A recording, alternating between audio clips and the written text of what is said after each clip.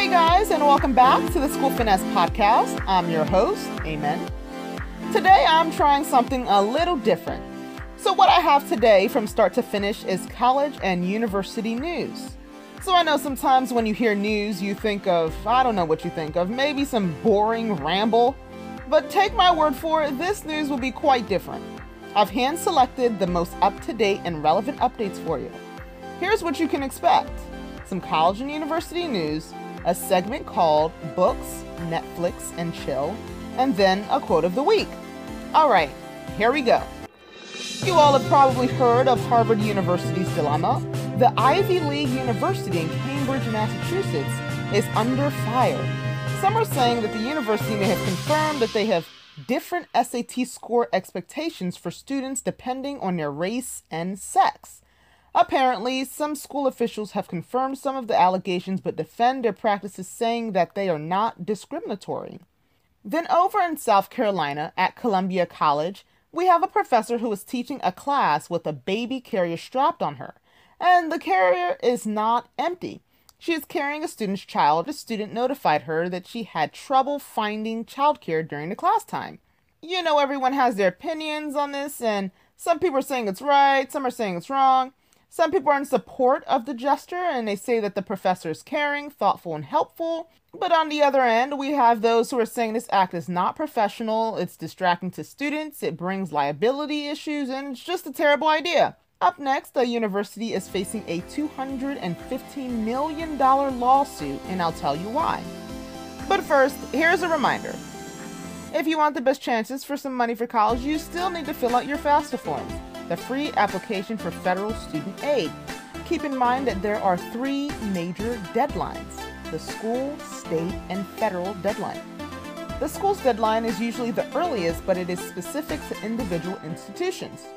Then, as you probably know, the state deadlines are different from state to state, so you should keep that deadline in mind because each state has limited funds. So first come, first serve.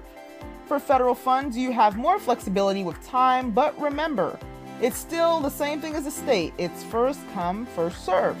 You can find out more on blog.ed.gov. Alright, the University of Southern California has a $215 million lawsuit over sex abuse scandals. Over 500 students notified the institution of mistreatment from a gynecologist at the Student Health Center, but the school allegedly did not address the students' concerns. This case is active, and you can find more on this topic in the recent New York Times article by Jennifer Medina. So, did you know that New York University NYU School of Medicine covers the cost of tuition for all students? This is regardless of merit or financial need.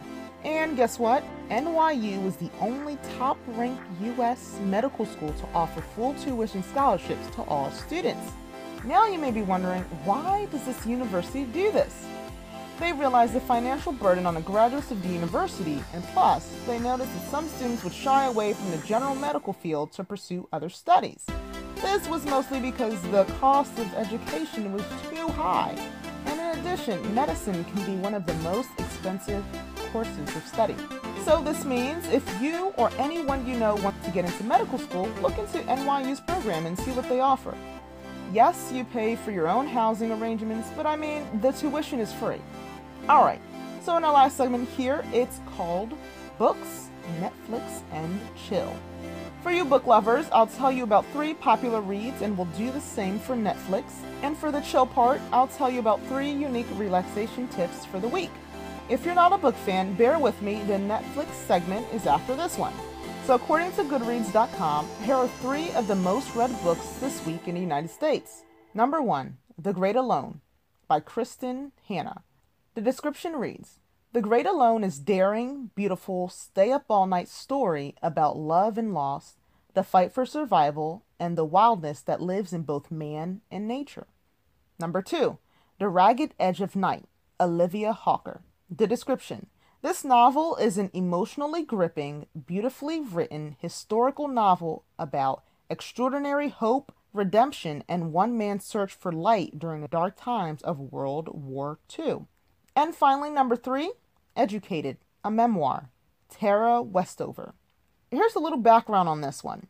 Quote, an unforgettable memoir about a young girl who, kept out of school, leaves her survivalist family and goes to earn a PhD from Cambridge University. End quote. So there you have it, 3 popular reads for you book lovers. And now I'm on to the 3 best TV shows on Netflix right now. And this is according to Collider.com. Number 1, The Office US. They say the show had a shaky start, but now it'll be worth your time. Number 2, Breaking Bad. They say that Breaking Bad may be the most influential TV drama ever. And number 3, Friends. This show started in 1994, but they say it's the characters that makes the show worth watching today.